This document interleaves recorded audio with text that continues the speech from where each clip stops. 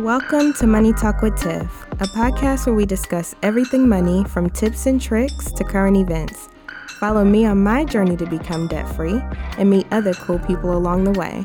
I am your host, Tiffany Grant. Now let's talk money. Hey everyone, and welcome to another episode of the Money Talk with Tiff podcast. Today I have Jen Narciso, and Jen is the founder of Investor Mama and the host of the Investor Mama podcast. I'm a huge fan.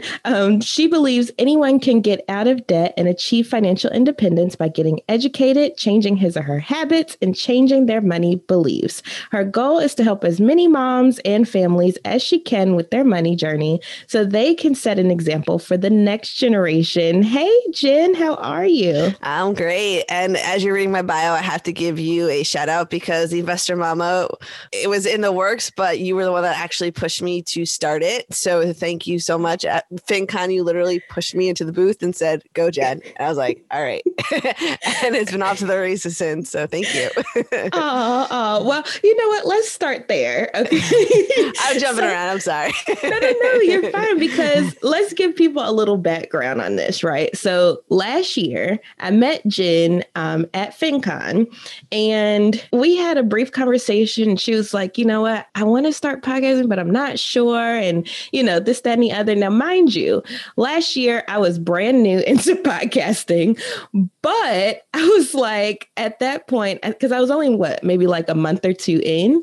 But I was just like, yeah, do it. Yeah, you got this. Let's go ahead and get into the booth, because they had booths there at FinCon. And I was like, yeah, go ahead and use that free equipment, see how you like it. And then if you really like it, you can keep it going when you get home. And Jen was like, this sounds crazy enough to work. I was a nervous wreck, mind you. I was literally shaking as I went into the booth. I was like, what if I break the equipment? What if I don't even speak in the right mic? There's too many things going on. What do I do? But you know what? It was a lesson learned, though, right? Because I always tell people everything you want is on the other side of fear. And the worst that could have happened is that you broke the podcasting equipment, which granted, I don't think that would have happened because there were people there to kind of facilitate that. But if that was the case, it's FinCon. They have money. They'll replace it. As long as it's not your own equipment. At least it's not your own equipment at home. So whenever there's an opportunity to use other people's equipment, because they've made it available, they made it available for whoever. All you had to do was get a slot, show up for your slot, hit record, they give you the playback, and you're off to the races. So as long as there is an opportunity to use other people's equipment or to get your name out there, because also another thing that happens at FinCon is, let's say, for instance, because this is actually what happened to me. I love this. I recorded a podcast while I was there too. And I was just hanging with Eugene George. I don't know if you're familiar, but we were hanging pretty much like the whole FinCon. I was like, Eugene, let's go ahead and record a podcast while we're here, because this is like the first time we see each other in person. We have a vibe going. Let's just bring it to the mic real quick. And that's the type of things that happen at FinCon. Like, you may be talking to somebody, kind of like with me and Jen, just chatting. And then you're like, oh, let's go record a podcast. Or, oh, let's go ahead and do some writing thing, or whatever the case is. And it just happens. Yeah. Like, there's no hold bars. Like, you just go. And it was actually one of the most invigorating experiences. After I got off the mic, I did an interview with someone, and it was just awesome. And I was like, oh, I like this. Let's get this going. And it was really off to the races at that point. Right. And here you are. So how many episodes are you in now? I am 14 episodes in, and I have another 20 or so that are recorded in editing, and it's phenomenal. Awesome. So yes, please check out Investor Mama podcast. I'm so proud of Jen and how she conquered her fears. Because I tell you, she was a wreck. She's like, literally, oh my gosh, I don't know what I'm doing. And then here I am being like the y'all know how I am. I'm just very free spirit, just like, yeah, sure, go ahead, do it. What's holding you back? That type of thing. And she was like, well, I don't know what to say. I'm like, just start talking, She's like, you're like, you can just talk for 5 minutes. It doesn't matter. And mind you, I thought you had been, I didn't realize you had just started. I thought you had been podcasting for at least a year or so, because you were so confident and chill and just like, yeah, it's really no big deal. You got it.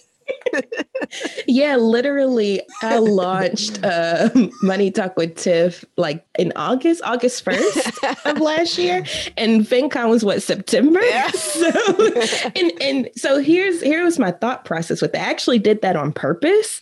I actually used FinCon as my goal to have my podcast out. Like I wanted to have it out before FinCon for that purpose. Like I wanted to be able to go and say, oh yeah, I have a podcast. Oh yeah, I have a podcast, and kind of promote it while I was there. So I was like, okay, if I started like a month ahead of time, I'll have a few episodes in. So that way, when I tell people about it, they can go on, they can actually listen to something. That's helpful. Right.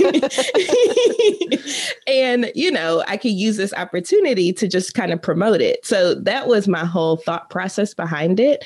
And it's crazy because once you put like a deadline on something and you really want to stick to that deadline, you actually do it. Because I kind of like you, how you were nervous and scared and stuff. That was me for the whole year prior. Right. Because I was like, oh, I don't know if I have the right equipment. I had recorded a couple episodes with just my computer. And then I never released them. I was like, I don't really like this anymore. And then I waited like a whole nother year. And then I finally did it. Ended up not using those episodes. Maybe I'll bring them back as like once I put a deadline and I was like, okay, I need to have this by this time. Then I was able to go forth and do it because I didn't have like somebody like me to you. It was like, just go. It was kind of like I had to kind of force myself. So that's a little background of how me and Jen met and her Investor Mama podcast, which you should definitely check out. I know I have an episode, I believe it's episode 6. Yep, episode 6. Yes, and you can check that out. So with all of that being said, you're called Investor Mama for a reason. So let's talk about how you got into real estate, because that's really one of the biggest things that you do that I'm impressed with. Thank you. So let's start with the first property. How did y'all make the decision? What did you buy? What were the pitfalls? What were the triumphs? Yeah. We want to hear it all. Sure. And I will begin by saying, I think real estate is such a powerful way to amplify your wealth, and you can do it in simple steps. It doesn't have to, you don't necessarily need to own, 10 properties to create real long lasting wealth for you and your family. You can do it with just a handful of properties.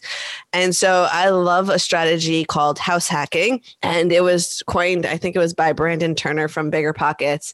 And it's essentially where you buy a single family, a duplex, a triplex, a fourplex, and you live in one unit or one part of the house and you rent out the other. And that's really how we got our feet wet into real estate. And what I love most about it is that it's I don't want to say risk-free, but it's a very low risk strategy for getting started in real estate. And if you're thinking about, becoming an investor in the real estate arena, I would encourage you to really seriously think about starting with this strategy. Even if you have kids, we did it. We bought one without kids. We bought one with kids. And it's not, you only have to do it for a year. And I'll go into that a little bit more in a second. But my whole thought process was I could do anything for a year. And so the way house hacking works is, what I love about it, there's a couple of things. First is you don't need a lot of money. And the reason why is you can buy a property using an FHA loan. An FHA loan is for first-time home buyers.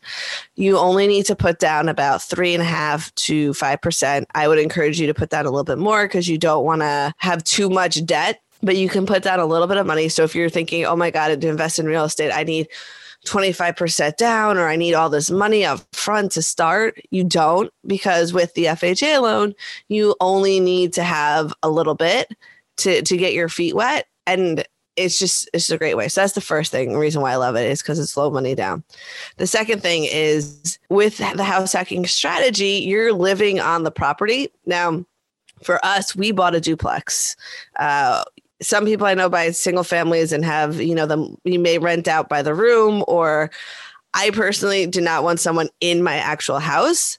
If I could go back, I probably wish we would have started with a 3 or 4 family instead of the 2, because it's easier to go from a 3-4 to a 2 than a 1 versus going from a 2 to a 3 to a 4 from the bank standpoint. So, but like I said, the second part is that you're living on site. So if you're not sure how you feel about being a landlord, just like with podcasting, how Tiff said, just go try it and see if you like it. It's kind of the same thing with house hacking. You can try being a landlord.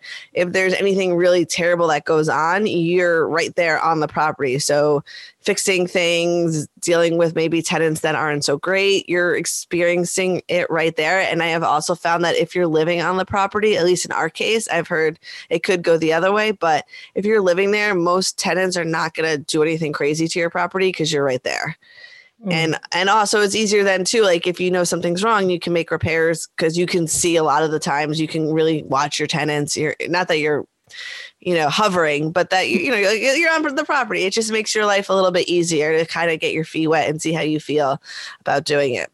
And then the third reason that I really love the house hacking strategy is that you can leverage other people's money very efficiently. And so, like I said before, you don't need a lot of money down, but there's something called also an FHA 203K loan. And so if you were to use this type of loan, it includes the rehab cost. So now not only are you putting low money down into your house, but you could buy something that you may need to fix up. And you're getting, essentially your tenants are going to pay for it. And what do I mean by that is, so with an FHA 203K loan, you're able to roll the rehab costs into the loan as well. And so as long as you do your numbers right and factor in, your mortgage payment is going to be higher. But if you can get the command rents for that, now you have your tenants essentially paying for you to rehab your property, which is awesome. So I love this strategy. And I'll give you one more bonus in our case, as why I also love this strategy is that we bought in high cost of living areas. And for us, there was no way we could afford a house in this type of area. We were living in like A-class neighborhoods. Like these were, really good schools close to a major city. And for us to afford something like that, we would have needed a lot of money to put down into just to pay for a mortgage on a single family. And even renting was just obscene in this area. And so now we weren't living for free, but we were living less than it would have cost us to either buy a house or to rent. And so that then allowed us the ability to save significantly because we weren't house poor or rent poor. So we had the benefits of both worlds, live in a neighborhood that we really loved. And which also, when you live in typically a better neighborhood, you're going to get better tenants. You're going to have less vacancy because it's a hot area. So people are going to want to live there. And so it checked like all of our buckets. And so for us, it was a no-brainer. But I will say this, we did buy our first property in 2013. And at that point, the economy was very different than it is today. And so you really couldn't find a bad property in a way. And so I would just encourage you, though, to make sure you run your numbers so that after you figure out how much it's going to cost you per month between mortgage, principal, interest, your insurance, your taxes. There's 3 other things that I always factor into every property of monthly payments. And that is your capital expenses. So we have a slush fund, if you call it, emergency fund for our house, for each house. And so if the roof goes, we just had a termite issue, anything big with the house, you need to change appliances, things like that. More the big items. That's for like your CapEx. Then we also have for maintenance. So let's say the toilet gets clogged and you don't want to be the one running out there. You're going to pay a handyman to go fix the toilet. That costs some money. And so we have a little bit of money set aside for that for the year, let's say. So maybe we do like $1,000 a year. So $100 of the rent or like $80 out of the rent, we put set aside, and that just goes towards the maintenance. And then the third thing we always factor for is vacancy, because when someone leaves your property, it costs money to actually turn it over, whether you're hiring a cleaning crew, whether there's small repairs you want to put on to maintain the property, it all adds up. And so when I think of, for us, for cash flow, I don't think of how much money we make until after I factor in all those costs. And for our strategy personally, I was fine with coming out net zero.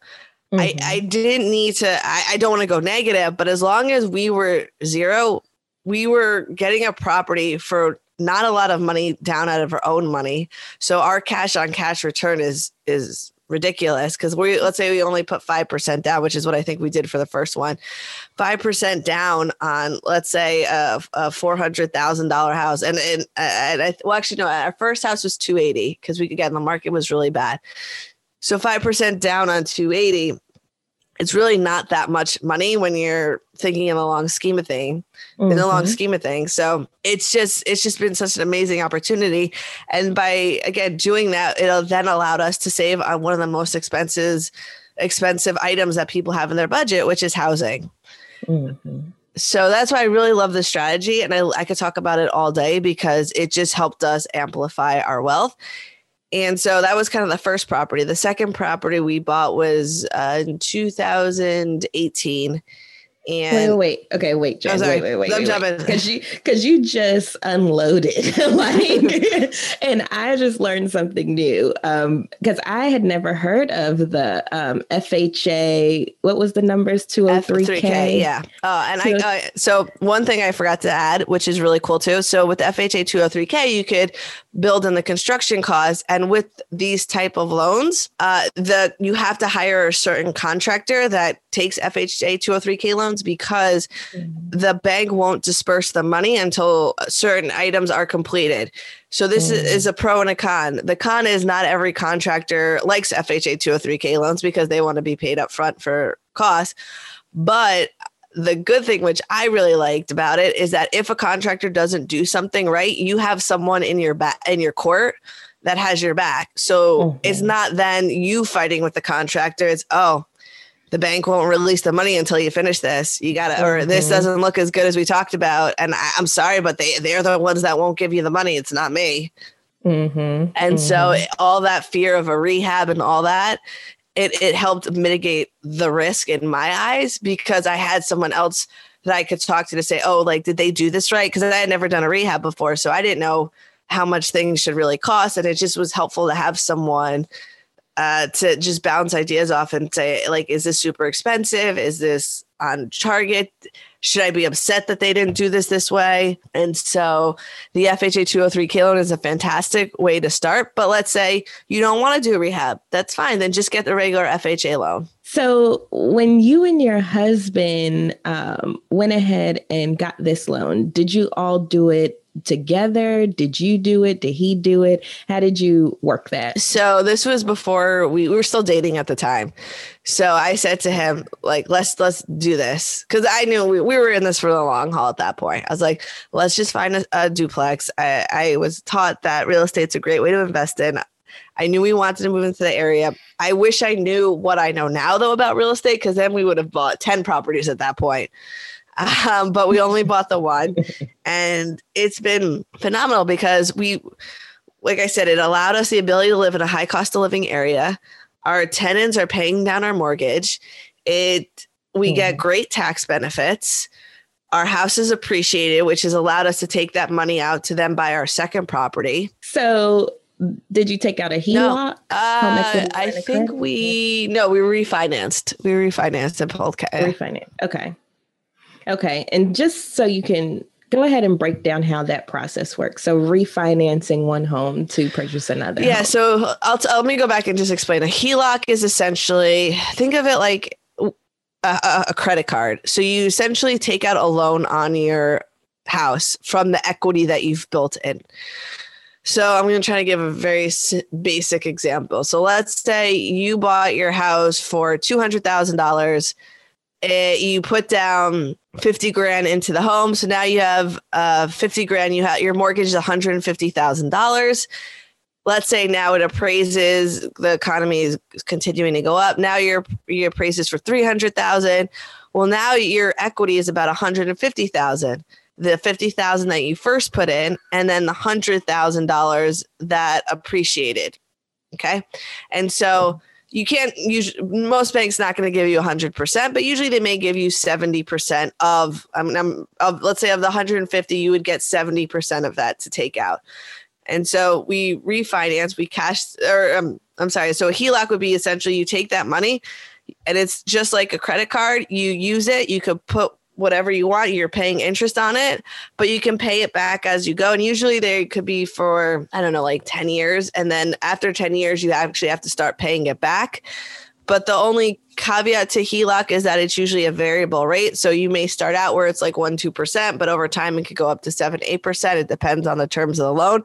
But essentially it's cash that you can kind of use as a revolving door. So you buy something, you could buy a property and then you pay it back, but then you can take money back out again of the total amount. So of the $150,000, let's say, that you had in the HELOC, you could buy a house for 150 and then you're paying it back, and then you could buy another house. And so a lot of real estate investors use that as a wealth building strategy. A refinance, though, is where of that $150,000, let's say you take the money out, usually you restart the loan again. So let's say you had a mortgage and you had a 30-year mortgage, you cash out refi after 5 years. What you're doing now is you have to pay for closing costs usually, and then you restart the loan again for however many the length of term.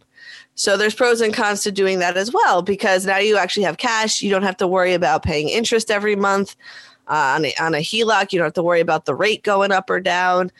It's your cash. It's out of the property. It is what it is. But the downside is then usually you have to start the loan over. But for me, the way I always looked at a cash out refi is my tenants are paying for it in a way anyway. So as long as it covers the cost, they're kind of paying the closing costs.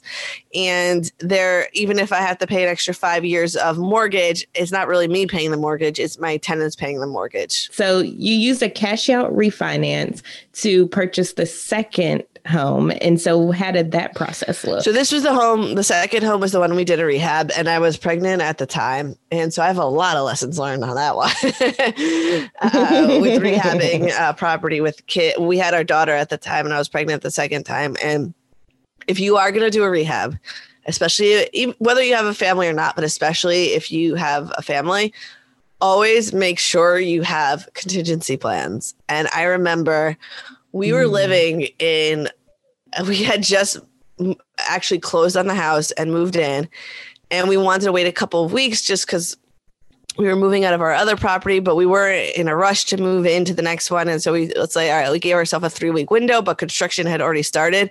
And so the day we had the movers come, I remember we got to the house, and by the time that they were done with everything, it was already like 5:00, and there was literally the back of the house was open. We had dust everywhere. Oh, no. And I was like, we can't sleep here, let alone have our daughter sleep here. Like, we got to figure something out. And it was now like probably around 6:00. I'm like, what are we going to do? And so we just randomly started calling hotels in the area, and we stayed. I mean, it was probably very shadier than I led onto, but we stayed in some local motel not far from our house. And our daughter thought it was like a great adventure, but we were lucky that we even found a room. I mean, it was like, can we come like now? And I just remember it was just such a chaotic time. And especially with her just trying to navigate the construction work, because we were essentially living in it, and then just keeping her routine and keeping our routine, and then having contractors in and out of the house. And it was all worth it, but I wish I would have thought about it more before we did that. So after you went through hell trying to get this property finished, because you were no longer living in the first correct. one. We had tenants at this point. Right. So they were renting that whole Mhm. property completely. And so when you finished this one, you all moved into this Correct. one, then you started house hacking with this one as well? Correct. And so with the house hacking, I think I said this earlier, but with the FHA loan, you only have to live in the house for a year before you can move out. So for us, we were like, all right, we can live anywhere for a year. And then so if you're thinking of doing this strategy, and you're like, I don't want to live with people that I don't know, or I don't want tenants above me or below me or next to me. It's only a year to do it, to have a low money down strategy to get a property. And the next house we bought was significantly more money. It was in the heart of also our strategy was along, downtown areas, like low vacancy, hot markets, good schools, all that. And so there was no way we would have ever been. This was an even more expensive neighborhood. There was no way we ever could have lived in here, but we wanted to try it out. And it's with this one, though, I will say, so at the time of the second property, we actually lost our son at birth. I mentioned I was pregnant. And so we lost our son, Nathan, at birth. And I just was not in the right mental mindset at this point. And so we had a vacancy in the upstairs unit of this house probably for 8 months, and that crushed our savings. But I didn't want to list it with a real estate agent. I had all these mental barriers, and so we just let it sit, and that significantly took out a lot of the money that we would have made, or having someone else rent it out, because this house was a huge house. It was the other unit was a 5-bedroom, 3-bath. So to have that just sitting there for 8 months was crushing, I'm sure you can imagine. But even with that loss, it still made sense for us to purchase this property. And now we actually have college kids in that unit, and they're fantastic, really great.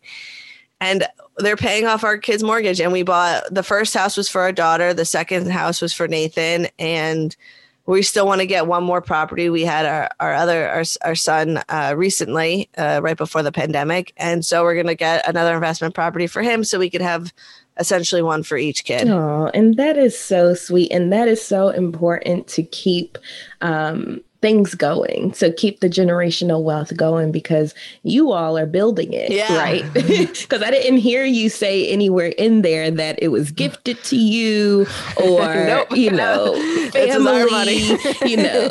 right? Like my rich uncle. No. I didn't hear any of that. So you all are building it now. And so that way you can pass on. You can be the rich mom, the rich auntie, or, it's true.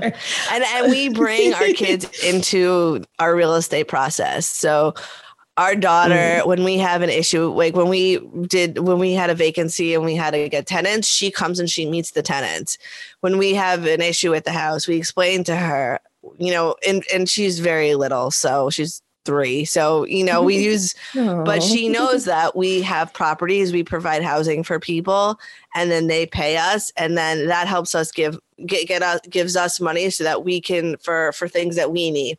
And so we never teach her, toys or things like that, but we use it now so that, now that I recently lost my job, and with the podcast, we're okay. We're not frantic like so many people are, and we are so blessed. But because we have these properties, it's allowed us a little bit more freedom and breathing room, because we were then able to save money into an emergency fund and into our retirement accounts that we never would have been able to if we had gone the typical route of buying a single family home right away, or renting for just giving money to somebody else. By doing this, it just made sense. And I really wish so fast forward a second, we actually just during the pandemic purchased our third house, which was a single family, because now our kids are getting older and we want to get them into the school systems that we really want them to get into, and not have necessarily tenants. We want them to have a backyard and all that kind of stuff. But I'm kind of kicking myself that we didn't buy one more multifamily before we did this, but we knew it was the right decision. But the investor mama in me is like, we should have bought the one more. It sounds like, Jen, it sounds like you're slightly addicted. Oh, I love real estate. It's just fantastic. Like, what other vehicle can you have someone else, like you don't need a lot of money. You essentially have someone else pay for your retirement. You get the tax benefits, and then you get appreciation. If things go up, you get the benefit of that. Mm-hmm. And there's no other wealth building vehicle that I see doing all those things at once. Right. That's so true. And you're not the first person I've heard of talk about house hacking. I know my good friend Danielle Desir over at the Thought Card podcast. I know that's how she bought her first property and, made it so that she could buy her second, was house hacking. And so I feel like house hacking is a great opportunity for people. Now, this is what has always held me back from house hacking was because I have the kids. And so you were able to do it with your kids. So I just want to know, how did you make that work? Was this because it was a 2-family unit or so? I guess take me through that because I'm trying to. So they're both 2 families and we screen our tenants really well. And so with the second house we purchased, we actually put in the original 5-bedroom, 3-bath before we had the college kids. We had a really nice family with other young kids. And so it was actually even better for us because now we kind of had built-in friends and they took good care of the property and it was just nice. The kids shared toys and stuff and it just went smoothly. And then in the other house too, we didn't live in it that long with our daughter. At the time she was just born. And so you can do anything for a short period of time. So even if you're if you want to do the strategy, but you don't really want to live with someone near you for a long time, you just have to do it for a year and then you can move out. And then your loan, essentially, you meet the requirements of the loan. So for a year with kids to then potentially have their college paid off or to, have your retirement account set, to me, it was just a no-brainer of, I could do this. Like, I don't want to live with people near me, or I don't want to, what if the tenants aren't so great and then we have kids involved? But as long as you get at least a 2-family, they're not living right on top of like they're not living with you and as if you were to do it as with a single family, which that I probably could never do. I would never want someone living in our house, like directly with kids, but to have a duplex or a triplex or a fourplex, it's not so difficult. And even in the worst case scenario, if you have terrible tenants that are noisy and loud, it's only a year with your kids. Right. And see, that was my struggle because I do have a single family. So I was like, they would practically be living with us. So that makes more sense. You can, if you can rent out your single family for a year, take out a home equity line of credit or HELOC that or refi if you have equity, buy your duplex, move in for 1 year, and then you can go back to your single family. And then now you just bought a 2-family, 3-family, 4-family with not a lot of money down. And now you got your first property. That sounds like a plan. Well, thank you so much, Jen, for all of this good knowledge. I'm sure it'll help somebody out there because it definitely helped me. I'm glad. So with that being said, if people wanted to find out more about you, where could they find you? You can go to investormama.com. And get on that website, you could get access to the podcast. You could find me on Facebook. You can find me on Instagram at investor_mama. And on social media, just look for Investor Mama and you'll find me. Good. And you also have a Facebook group, I right? do. It's actually Investor Mama Podcast. Okay, perfect. So just in case people, I know Facebook groups are super popular right now. So just in case people want to pop in, get some more Investor Mama knowledge. Actually, go to investormama.com/connect and you can find my Facebook group. You can find my Instagram. You can email me. It's all right there. I might actually take that idea. Money Talk with Tiff /connect. No, but thank you so much, Jen. I will have all of these links in the show notes. So if you all are listening and you thought Jen Narciso was super helpful, definitely check her out. She's a gem in the community. And thank you so much for being on. It was an honor, really, Tiffany. Thank you. I really appreciate it. And thank you for getting me started. Oh, absolutely. Rise and live, rise and live. All right. Thank you, Jen. Bye. Thank you for listening to the Money Talk with Tiff podcast. For free resources and materials, head over to moneytalkwitht.com. And while you're there, why not sign up for our newsletter so you'll never miss an episode? Talk to you soon.